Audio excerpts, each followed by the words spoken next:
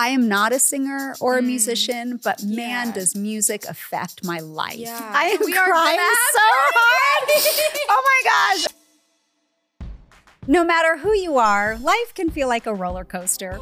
But in the beauty and the chaos, if you look for it, life is full of love, joy, and kindness. Welcome to the Candace Cameron Bure podcast.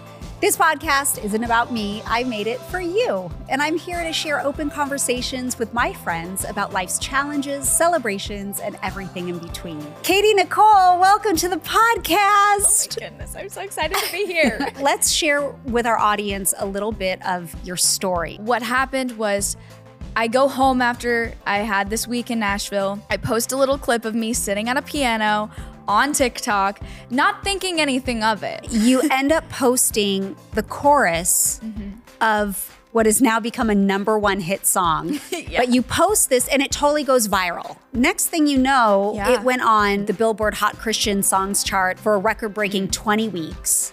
And you were also nominated for an American Music Award, Dove Award, Caleb Award, and like a whole lot more awards. Yes. So this first song of yours is a total and complete breakout song. This is my heart, you know. This is the expression of my relationship with God. And I'm so grateful that I get to create music that has an encouraging, uplifting message so that someone can be given hope throughout their day. You're gonna share the inspo behind all the songs on your new album, Jesus Changed My Life. I was so angry at the world. I was so mad at my life and the situation I was in. But not only that, and this is honestly a really hard part of my story, but I just didn't care if I made it to the next day. That I was like, why God? Why would this happen to me?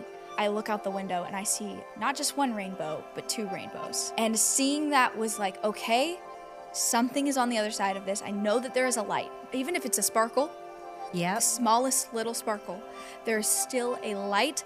And so I was very hopeful in that moment. God was with you in that moment, and he's still with you in this moment. And whatever trials lie ahead, he's going to be with you in every future moment. My human hands have absolutely no healing power.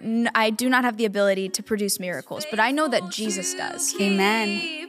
I speak the name no grave could ever hold.